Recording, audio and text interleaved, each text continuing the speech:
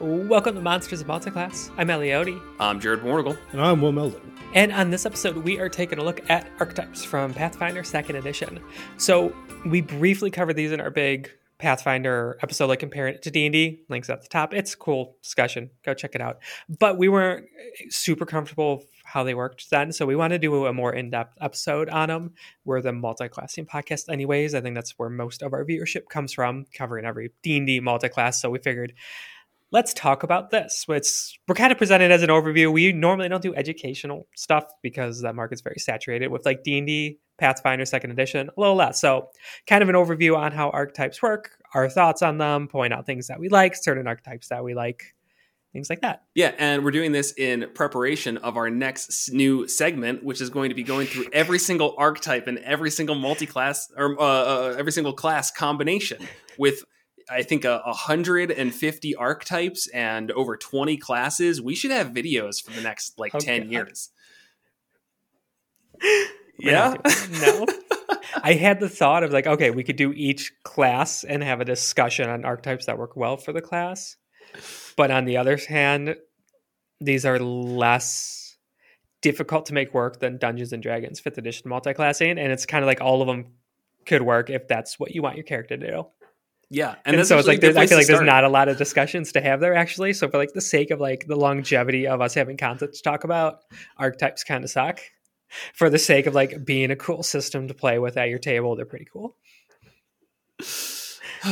But that is honestly a good place to start because it's kind of the multi-classing equivalent. And just like you said, it's a little bit easier to make work. It's generally more of a what is the character concept you have in mind, where a lot of times when we talk about multi-classing, it is very much, what's the character concept, but also how can you make this work mechanically and actually get something out of it.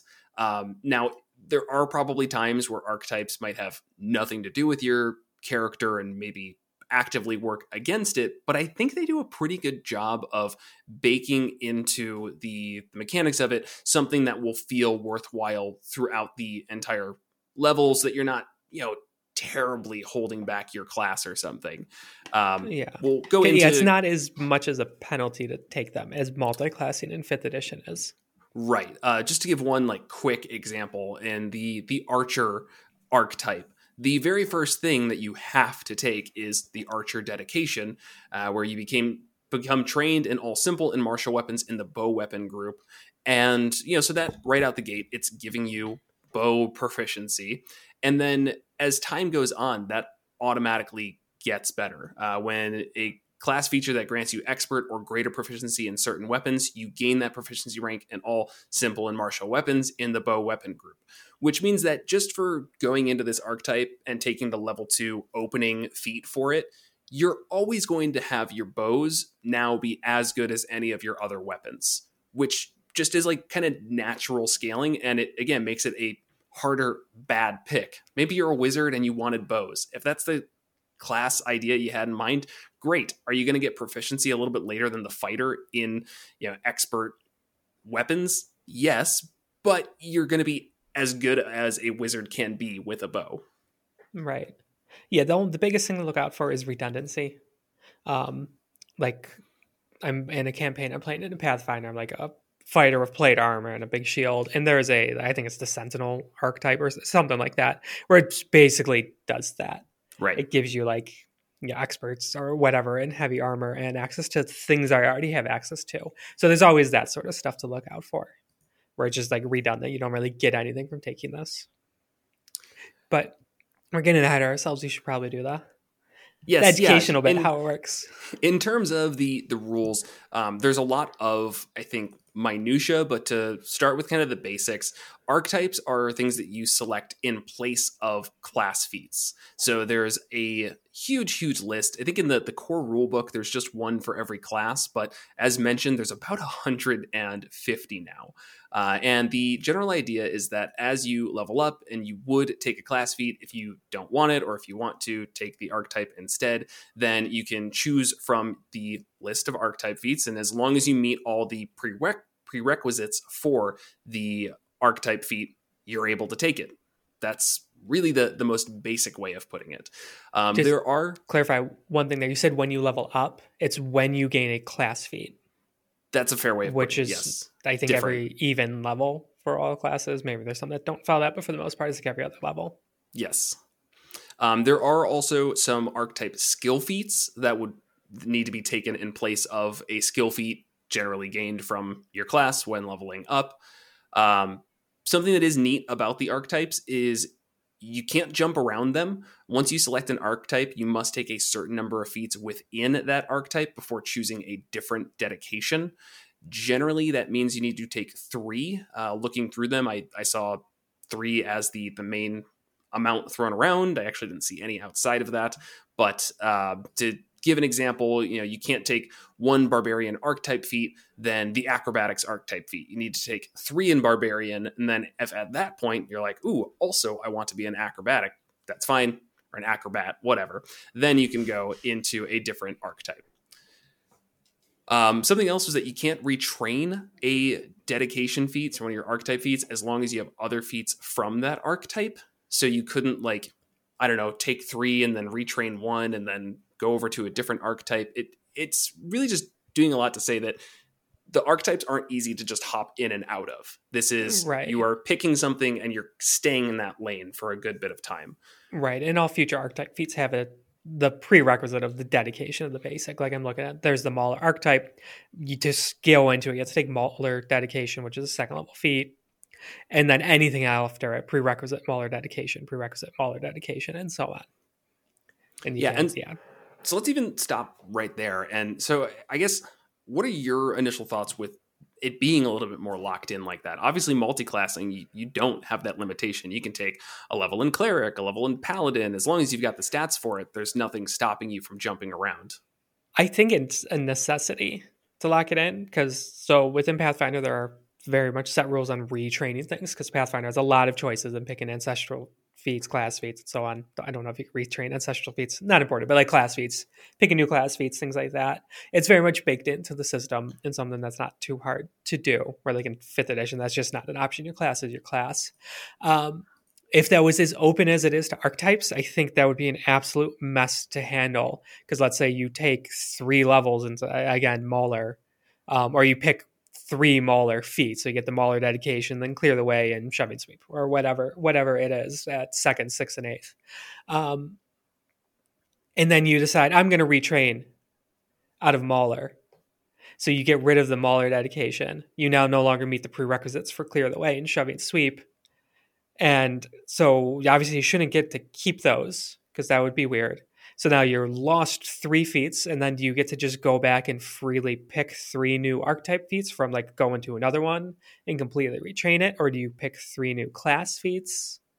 It's like this extra level of flexibility that seems really messy and hard to handle. Yeah, that's very fair. It takes, it's already a kind of complicated, it's slightly more complicated than multi-classing, in my opinion, just archetypes in general, because it's slightly more complicated than multi-classing. We made like a pretty massive podcast based off of like 2.5 pages of rules. That's the potential for it. That's the potential. Insane. I cannot believe how much crap they rammed into like their multi-classing alternative. I personally love it, but this is pages and pages and pages of specific archetype stuff that is very, very complex. And I'm sure the power gamers have found ways to break so many things. I would love to see it, but it is very, very in-depth. But the basic rules, I would not say, are more complicated. There's more choices because there's so many. Because in 5th edition, it's multi-classing. You have your now 13 classes, and those are the options. One class multi-classes with another class. This one, you have your 20 or so, however many classes, then what did you say? Now 150 archetypes. So obviously the archetypes are not specifically related to classes. They can be, and it is then called multi-classing, and we'll talk about it, but it works the same. And so, there's a ton more choices and a lot you need to dig through. And it does make it like really hard in a sense, like really easy, but also really hard to power game because like the really optimal stuff is like hidden. Like there's a lot of reading and thought you have to do to like suss out like the hidden feat, like the 14th level feat of Mauler or whatever. I have no idea even what that is. Again, it's just up on my screen. Hammer quick. Versus with multi-classing, it's easier to kind of suss that stuff out. But again, it's you when you go to pick a class feat, instead you pick an archetype feat.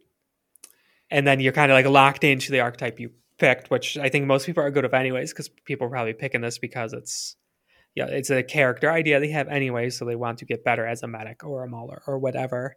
And then that's really all there is to it. Instead of a class feat, you pick an archetype feat. Yeah, I think where it starts to get confusing for me is the retraining stuff, just because there's maybe just complexity to retraining in general.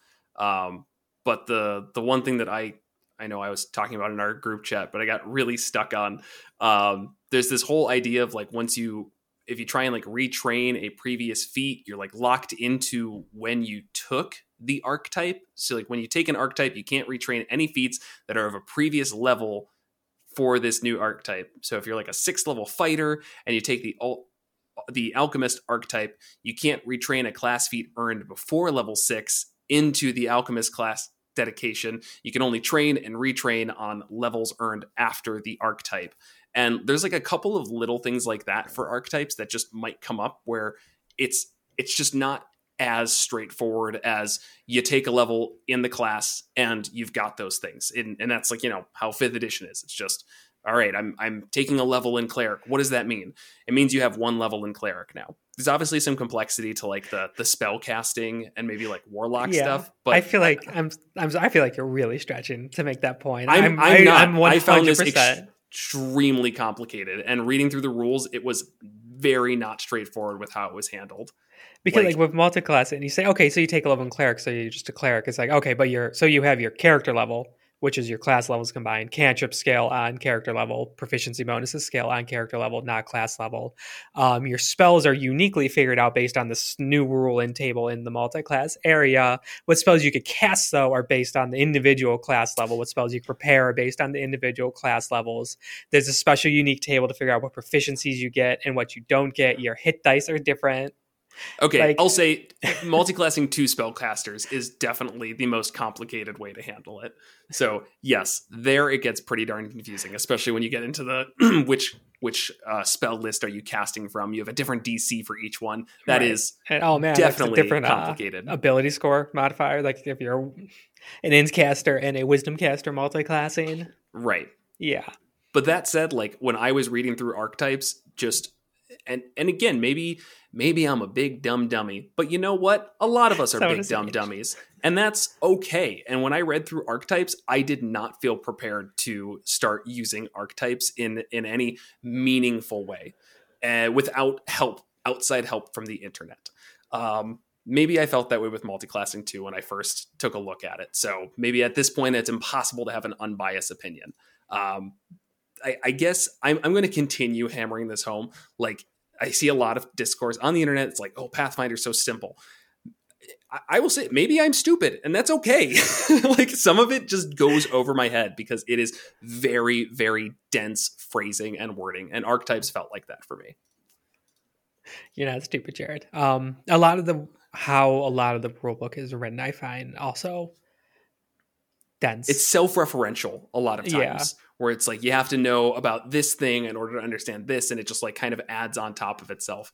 The problem with that is D&D is the exact same way, but they viciously pared down all the references. So their conditions list is teeny tiny, whereas Pathfinder, you're referencing references, and it's got an exponential curve to it. Right. Yeah. Which, is something that we complain about 5th edition. It's like, oh, there's not enough conditions to really satisfy every scenario. So there's a reason why it's there. And every time that I do untangle the yarn, I'm always left with this satisfying feeling of like, this does work and had a lot of thought put into it. But boy, did it take me a while to get there.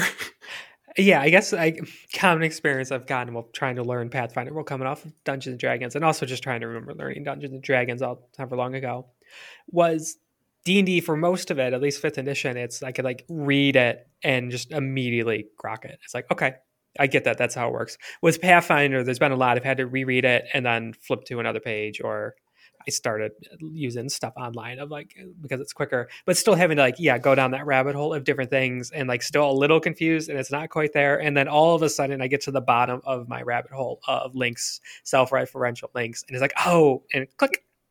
There it is. Right. Okay, I got it now. And then it's good. And that's where I'll just, that's where I'm saying it feels slightly more confusing, because when I think of this, I always think of it as if I were to teach a new person about this. And a very common thing is the free archetype rule that I see brought up. I mean, go look at our Pathfinder video and see how many people commented, hey, the free archetype rule is really common. You should check it out. It was probably 50% of the comments. Thank you for the engagement. If you're enjoying, please leave a comment so that, feeds the algorithm. But if I'm explaining this to a brand new person and I want to just hand them archetypes, I don't think I could just give them the rules for archetypes and just leave it. I think if I were to do free archetypes, I'd say, if it's brand new players, all right, everyone, we're going to talk about archetypes, and it's going to be, a little bit of time to maybe understand all the pieces of it. Maybe just that first one's not tough because you are just, hey, it's, a free archetype, you're taking it at first level or second level. I think it's everybody gets one at second level for the free archetype. And, just take it, and now there's less confusion. But when you're taking them at later levels and trying to weave it into the, the class features and everything, I think just, I don't know, there's guardrails in place that make it hard to abuse the archetypes, but that does add to the intimidation level. And I'll drop it from there. I mean, it's not, rocket science or anything, but it took me a bit. Since you did reference it, the free archetype rule is also, I mean, I do say is straightforward if you understand archetypes. So without the free archetype rule, you're sacrificing picking a class feat instead picking an archetype feat whenever you get to pick a class feat. With the free one, it's at all the levels where you get a class feat, you also get an archetype feat. All other limitations still apply in terms of not being able to swap out until you get 3 feats and the retraining and stuff like that. So I get why it's popular. We're doing that in the campaign I'm in, and we haven't quite got there yet, but I'm really excited for it because it does let me fully flesh out this character idea without having to slow down my main class stuff.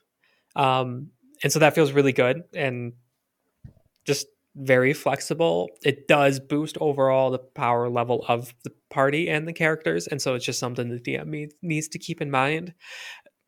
Though, since everyone's getting it equally, and it's not like some people get it and some don't, I don't think it should be too hard to boost it up. And a lot of archetypes are less combat focused and more kind of out of combat specialization, and my understanding is it doesn't have as huge an impact on balance. You could still, for the most part, run things by their assumed level and be okay. And then if things are going really easy, maybe bump things up 1 or whatever. Yeah, and I do like the way that, I mean, the free archetypes at the beginning of, say, second level, it mentions it right in the rules. Like you can do it where everybody has the same archetype, and that can be really cool for like a shared backstory. I mean, we've done pirate campaigns in the past, or explorer campaigns or whatever, and there could very easily be an archetype that is fit for everybody that everyone takes. I am curious how people feel about that, because I do worry that if everyone's taking the very first thing in an archetype, which is really what you really are put into at second level, there feels like there'd be a very high chance that everyone feels the same in that skill. So like if I don't even know if there's a pirate archetype. I didn't. There is. I'm looking at it. Is there? Perfect. Yeah. Yeah. A Tengu pirate. It's adorable. All right. Well, let's look at that. So at level 2, you have pirate dedication. So I'll ignore the flavor, but you become trained in sailing lore or become an expert in it if you are already trained. You ignore the effects of difficult terrain or uneven ground caused by a ship's movement. Additionally, you gain the boarding assault action, which is a 2-action flourish. You either stride twice or attempt an acrobatics check determined by the GM, but usually DC 20, to swing on a rope up to twice your speed. If you boarded or disembarked from a boat or similar vehicle during this movement, you can make a melee strike that deals 1 additional weapon damage die. I don't know if everybody had that, would it diminish the free archetype, or is it feel like everyone's a pirate? Yeah, that right, one actually. You could board in unison. Yes, it's perfect.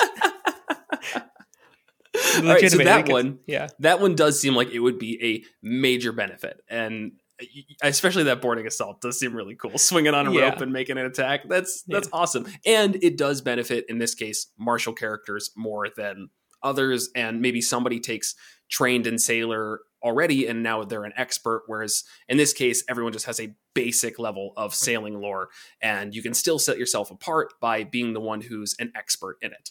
Yeah. Just to note, it does have a weird prereq. You have to be trained in intimidation.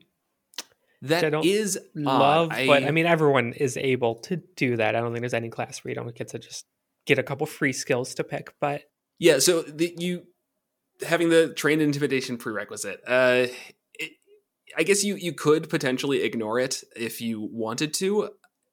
Maybe it still makes sense for everyone to take intimidation just because you're pirates and you want them to all be intimidating. So we'll go with it anyways. I'm not sure that would break the game, though, to just say, all right, you don't have to be trained in intimidation for a free feat.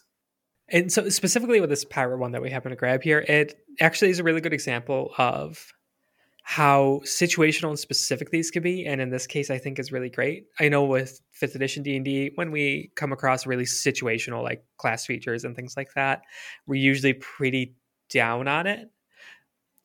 Because in 5th edition D&D, there's usually not enough option to back it up, or it's the only thing you can't take. There isn't even an option. And so it kind of sucks to have something where they're only in very specific campaign types or adventure types or really, really unique situations that'll actually work. Here with the archetypes, they kind of backed it up to make having a bunch of really situational things worthwhile. With 150 of them, if 70 of them are really situational, like this pirate one, where like if you're not spending the majority of your campaign or adventure on a boat, probably as a pirate, don't take the pirate one. It's worthless to you. The stuff it gives you will not come up at all. But it doesn't matter because you have 149 other choices. And you're I actually really like how they really dove into all sorts of like just trying to imagine different archetypes that characters want to play, different character concepts that they have in head, and then people have in their head, and giving options to make it happen, even if it's not going to be like a good core choice. And you're also so much less locked into those choices too, where if you do want to take the pirate dedication, obviously you have to take the level 2 pirate dedication feat. But after that, if you want to choose, you want to skip the level 4 one, the level 5 one, and later you're at level 10 and you're like, ooh, you know what? This archetype makes sense again. Let me take that instead of my class feature. It really just offers you the choice of it. And even if you're level 10 and don't want to take the level 10 one, you realize that now it actually has synergy with that level 5 pirate ability that before you were ignoring because it was a skill archetype feat that you just didn't really care about. I mean, it just feels like options instead of, like you said, locking you into a worthless ability. And then there are also definitely ones where they are just kind of solid choices for a lot of different characters, like medic is a good one for someone to always have, like the medic archetype. So that stuff does still exist. Because like the medic, so you need to be trained in battle medicine, which also means you also need to be trained in medicine. And then right away, then it bumps you up to an expert in medicine, and battle medicine and treat wounds is improved. And as things go on, it keeps improving how you can use your medicine skill. Whereas like any character could benefit from that if you're okay being that healer type where it's not as situational as pirates. So there's kind of that mix. More general ones where kind of be good in any campaign, any setting, and then the really specific ones to realize character archetypes. Yeah, and to still even go into like this idea of it being specific, when you compare it to just, let's say, feats in 5th edition, which obviously this isn't the same thing as feats. It's kind of a mix between feats and multi-classing and whatever else. You can even say it's a mix of backgrounds as well. If you still say like, oh, well, 150, they're hyper specific. And some of them are even like to the point that it's like, like the guns and gears ones, I see a lot of those on here. They're talking about like driving vehicles and whatnot. So it's like, okay, there's 150, but some of them are just so specific that it'll never come up. if you take all of those, if you just took the ones that were kind of general, your sentinel, your I'm just reading some off here, like a scout, all of those, you still have more archetype choices than you do feats in Dungeons and Dragons 5th edition. So, and each of those is obviously its own feat tree. So it is kind of ridiculous. I'm entirely with you, Ellie. Just the specificity is a boon in this case. By no means is it a bad thing. Right. Oh, that's weird. They've got pirate in here twice. There's pirate and then there's swashbuckler. Small companies make oversights like that. So this is new content for us and a new thing, which means it's probably going to reach a different audience. And I don't know if that inside joke's going to land. I don't care. Welcome to Monsters and Multiclass. Sometimes we've got long-running jokes. If you don't like it, go watch 150 episodes of our shit to understand it. I think this is going to be 172. The best part about it is the pirate dedication gives you a flourish, which is specifically a swashbuckler thing. So they know. They're in it. So all of this said, let's talk a little bit about the actual multi-classing rules, because they are in here. Well, we won't talk about it much, but what did we want to say about it, Ellie? Do you mean like when you so it's still the archetype rules, but then in addition to pirate, archer, medic, each class exists on this list as well. Like here's witch, just as an example, and this is considered to be multi-classing, but it's still basically the archetype rules. These all have a prerequisite though for an ability score. So like the witch, you need intelligence 14, so just a little more limited for that. But otherwise, it does work the same. When you were to take a class feat in your main class, you could then take a witch class feat or whatever it is that you pick. It could get where it gets a little complicated is spell casting. And that's a little different based on which ones you pick, but it does lay out in the dedication specifically how that spell casting works. Like what access to spells you get and stuff. Right. Yeah, what I was poorly segueing into, because I used the wrong terms, was actually the dual class stuff. Oh, okay. But that's okay. It's still good to talk about the multi-classing and what it looks like in here. No, dual classing is what the multi-classing equivalent is in 5th edition of actually taking different, like a separate PC class. We're not going to go too far into that. It doesn't seem to be nearly as popular as an option as the archetypes and free archetypes even. Yeah, so the archetypes exist in the advanced player book. They're actually in the core rule book for the basic archetypes. Are they? It has all of the class archetypes for multi-classing. Oh, okay. Okay, then the other one's in the advanced one. And then in the Game Master's Guide, that's where you have the variant of the free archetype, which is very popular, and the variant of dual classing, which is not as loved. We have not experimented with this at all, but we feel like for the sake of thoroughness, we should mention it. It is literally taking two classes, and every time you get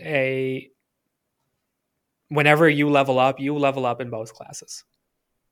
Like, I mean, these are ultra powerful characters with huge versatility. It's recommended if you have like a really small group, if you're playing with like a party of 2, let them dual class, so it could kind of be like a party of 4. There are rules in terms of how health works, how proficiencies and trainings work, and all that, which are actually pretty straightforward. It's similar to 5th editions, like you take the higher of the 2, but yeah, a lot of things combine, some things don't.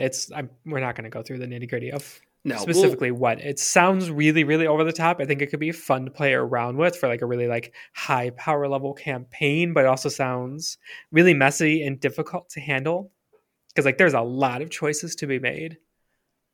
Yeah, I'll say that's one that we'll make a video on it if people seem interested, maybe. Yeah, or if we ever actually play it. Play with dual classes. We don't have to play things in order to talk about them, Ellie. What are you talking about? We're just theory crafting. No, you're right, though. I think that is one it's worth experimenting with. And based on our mid-level experience with Pathfinder, I'd say I am intimidated by dual classing. Same, yeah. Sounds like a lot. Yeah, so that's where then the multi-classing, where it's just an archetype of a class comes into play. And a lot of it is just like the like I said, if it's a spellcaster, you get their basic spellcasting. Then like at fourth level, if you take again, I just have witch up, basic witchcraft, you gain a first or second level witch feat of your choice. And then there's a change to your familiar. So it just gives you access, like limited access to another class's feat list and spells, while sacrificing a class feat of yours. One of the things that I like about archetypes is that they do have a tag on them in terms of their rarity. Some are considered uncommon, others they have like limited, restricted, and rare ones. It's actually really easy for a GM to just across the board kind of limit these, well, by saying, all right, for this adventure, I don't want any uncommon ones. Or if you have an uncommon one, talk to me, because let's see if it actually fits into the setting. Because once you get into the uncommon and rare, they really start to feel heavy specific. I mean, for a standard or I'll say a common one, we have Gladiator. Gladiator probably works in everyone's setting. For another option that's rare, we have Ghoul, where you died from a necrotic disease known as ghoul fever and rose anew as a ravenous ghoul. If I was playing and somebody brought a ghoul to my table, I'd say, hey, stop. That's not what we're here to do. It's not the game we're agreeing to play. So I just really appreciate that even though there's the power balance is expected to be similar for all of the archetypes, and I'm sure some are stronger than others. It's not what we're here for, though. It gives a really easy way for a GM to just say, like, yeah, that one's fine, or maybe we can work that one in, or just a flat out no. I didn't see the ghoul one. I just have the advanced player guide up, and then ghouls and something else. Yeah, it's Book of the Dead, I think. Okay. Which also has the zombie archetype. Right. Which, again, if we're talking about for like everyone playing a campaign, the zombie campaign sounds hilarious. Improvise as a feat. This is great. You fight just as well on the ground as you do standing up. You can just crawl towards your enemies. The same book has both ghoul and zombie archetype. Mm-hmm. Are they wildly different? Oh, yeah, of course. Why wouldn't they be? Crazy difference between ghouls and zombies. Zombie has a level 8 feat that's shamble. Yeah. You may be there's a ghost archetype. Yeah, it's also I'm sure it's the same book. Yeah, Book of the Dead, yeah. All the same.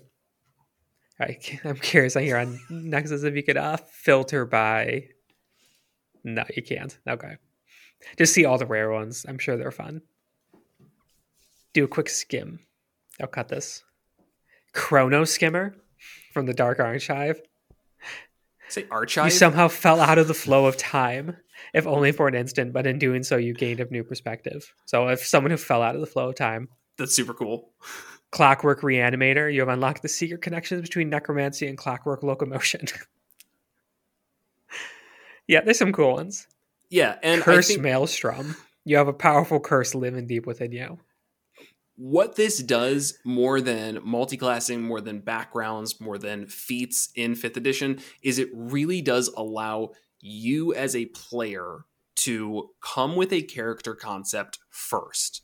I think we've talked about that a lot in D&D, how we generally are class first character creators. We think, what do we want to play? What are the mechanics we want to play? And then we look and see, okay, here's this class. Let me make a backstory based on that. Pathfinder really seems to allow you to come with a character concept, and then it says, here are the tools to make it. You can probably find a background here that is going to fit whatever you come up with. So don't feel like you're going to come up with a character concept and then be limited by the rules. Instead, the rules are there to facilitate that growing of your character naturally. Not to say there's anything wrong with choosing a class first, or that even I'm going to change, because that's just how I generally play, is I like picking the class first. But I think it's a little bit harder to do in Dungeons and Dragons than it is going to be in Pathfinder. Yeah. You mean do the character concept first and then figure out how to make it work? Yes, I think it's harder in Dungeons and Dragons than it is in Pathfinder. Yeah, I definitely agree with that. Yeah, as we play more Pathfinder, I would like to change that. I have been approaching it from that mechanical perspective. Like, I want to try this out. For me recently, it's been about trying to figure out fighters, and because I personally find them getting dull in Dungeons and Dragons, like just the kind of straight martial, and wanted to see the additional options and versatility they would have in Pathfinders. That's been like a big focus, but I would definitely like going forward, kind of more focus on the like, here's this character that I want to make and the cool shit they do, and then figure out how to get there with the archetype in the class. And it feels like it should be very doable. Mm-hmm. And There's also, a lich one. That's I fun. want to do a pirate campaign. Yeah. Yarr. It is interesting to look at because the analogs here, we are making comparisons, but the reality is that the archetypes were a completely independent system that D&D does not have an analog to. No. The backgrounds in Pathfinder are interesting because they are, 2 paragraphs. They're tiny and they give you nothing. The backgrounds in D&D, I think, were one of the biggest swings and a misses they ever tried, because they were somehow limited, useless, and boring all at the same time in ways that I never expected. They wanted to put nothing useful in them, and so they did. And they succeeded wildly at making sure you never even remembered what background you took. And I remember they were really hyped up. Yeah, they were. And when it was like the D&D next playtest packet, and then when it was coming out, it was this really hyped up thing about like fleshing out your character and all the details you could do. And the background is like such the like last minute thoughts when I create a D&D character. I think the last page of D&D. Like the mechanical background, I should say, not the background of the character in my head, but like mechanically what I pick. It's a huge chapter. 75% of the backgrounds taken in our campaigns for the last 8 years have been Far Traveler. That is like every single time. If you go through and look what background people take, because it's very basic of just, you've traveled a lot, and then you just get a couple extra languages. So it's easy to forget, and occasionally it'll come up. Mm-hmm. Do you all even know what your backgrounds are right now? Yeah, I picked a custom one. You did a custom one? Yeah, so okay. I could pick skills I wanted. That's fine. That's my background. Let me pull up Rose. But the fact that you don't know it like right top of mind it shit says a lot. And like this is and like she's a super fleshed out character with a very, very set background and a whole bunch of shit going on there. And it's like the mechanical background. Like, I don't remember what I picked. I don't even know where to find it in D&D Beyond. Like on the character thing. Maybe description. Nope. Probably around after racial. Nope. Can't even find it. Folk hero. Which, okay, that's okay, kind of it fitting. fits. Yeah. But what does it give you? Rustic hospitality. Since you've come from the ranks of the common folk, you fit among them with ease. You can find a place to hide, rest, or recuperate among other commoners, unless you have shown yourself to be a danger to them.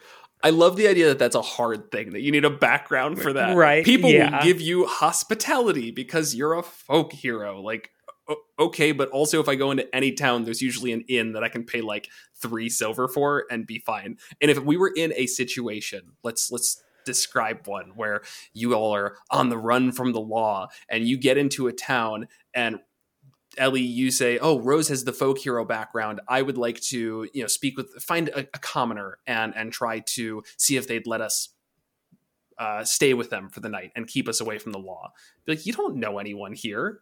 Like, unless you are part of this town in some capacity, I'd be like, that doesn't even make sense. Like, just because your class feature says it, now I have to be like, oh, everyone knows of the Drake Warden, and that, of course, they're going to shield you from the law. It doesn't make any sense. Right. Also gave me animal handling and survival. The skills you get from it are the most important part. Yeah. Oh, and artisan tool proficiency. I don't remember which one I took. Alchemist supplies. That's come up. Whichever comes up. And land vehicles. Land vehicles came up. It did. I don't remember why, but it's not important. I think we can all agree backgrounds are pointless. I think the important thing to note is that it is interesting and like notable when it comes up. It's like, oh, I'm good at land vehicles. Why? Why am I good at that? In the back of my mind somewhere. Hey, that one's on the player, not on the rules. Well, no, because it's not on the player, because D&D fucked it up too bad. It's just they're worthless and they don't accomplish what they want you to be accomplishing. And so what they did is they eventually conceded that feats were going to be where they were going to ram a bunch of that stuff. But feats are a very simplistic tool. And this is what I like so much about archetypes is they are leveled feats. They've got a multi-tiered system that you can pick and choose from. Because if you look at these archetypes, especially the advanced ones, not the multi-class ones, you're going to immediately say, hey, wait a second. Those are D&D feats that are either relatively recent or classic ones. And they accomplish what those feats set out to do 900 times better than D&D does. And that's what I really like about it. Yeah. And even if you're not using it just like for the flavor to like capture this perfect character and unique character concept you have, and it's just kind of more of a mechanical thing, it's still really great that they exist because very easily could you get a new class feed and you read through them and you're kind of like lukewarm on all the choices. Like, oh, I've kind of picked some other stuff and a lot of these feel obsolete or don't mesh with what I have. I'm not really thrilled of any of these class feat choices. Let me go pick an archetype. And, pick a common one to make it not so crazy that, you could all of a sudden do this. But there you go. You could still get something you're excited about instead of having to pick like a lukewarm option. Is that it? Is that end of discussion? You know what I'm never lukewarm about?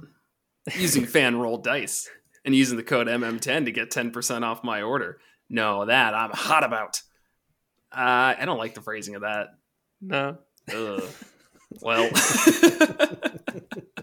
you too can be hot on dice. Hot for dice. Using the code MM10. Check out Fanroll Dice and use the code MM10 to get 10% off your order.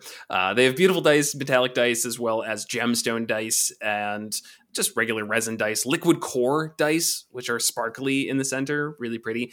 Dice trays, dice towers. Tons of options. Go check them out. And thank you, as always, to our patrons, whose names are Cameron C, Ed G, Brian H, Craig A, Star Shinobi, Isaac M, Jeff W, Vincent M, Luca L, Muddleweight, Bob F, Joe P, Rick D, Senzel D20, Tyler S, Gray, Barons, Adam A, Rob K, and Sir Laugh-A-Lot. Thank you all so much. And if you want to check out the Patreon, you can head on over to monstermulticlass.com/support, where you can find a link to that as well as all of our other affiliates. Joining the Patreon will get you early access to episodes most of the time, as well as show notes. And probably should have said this earlier, but if you enjoyed the episode, like, comment, subscribe, all of those things. Would actually really like to hear people's thoughts on archetypes. I know we saw, as I mentioned, tons and tons of comments saying that the free archetype rule was really common and very much liked by Pathfinder players. Fantastic. Tell us how you've seen it used. Have you been in a campaign that had everyone starting with one archetype? Did it feel good? Did it feel bad? Were there some options that maybe don't line up well with everyone taking it at the start? And just share us with your friends, please. Yeah, and as always, thanks for watching.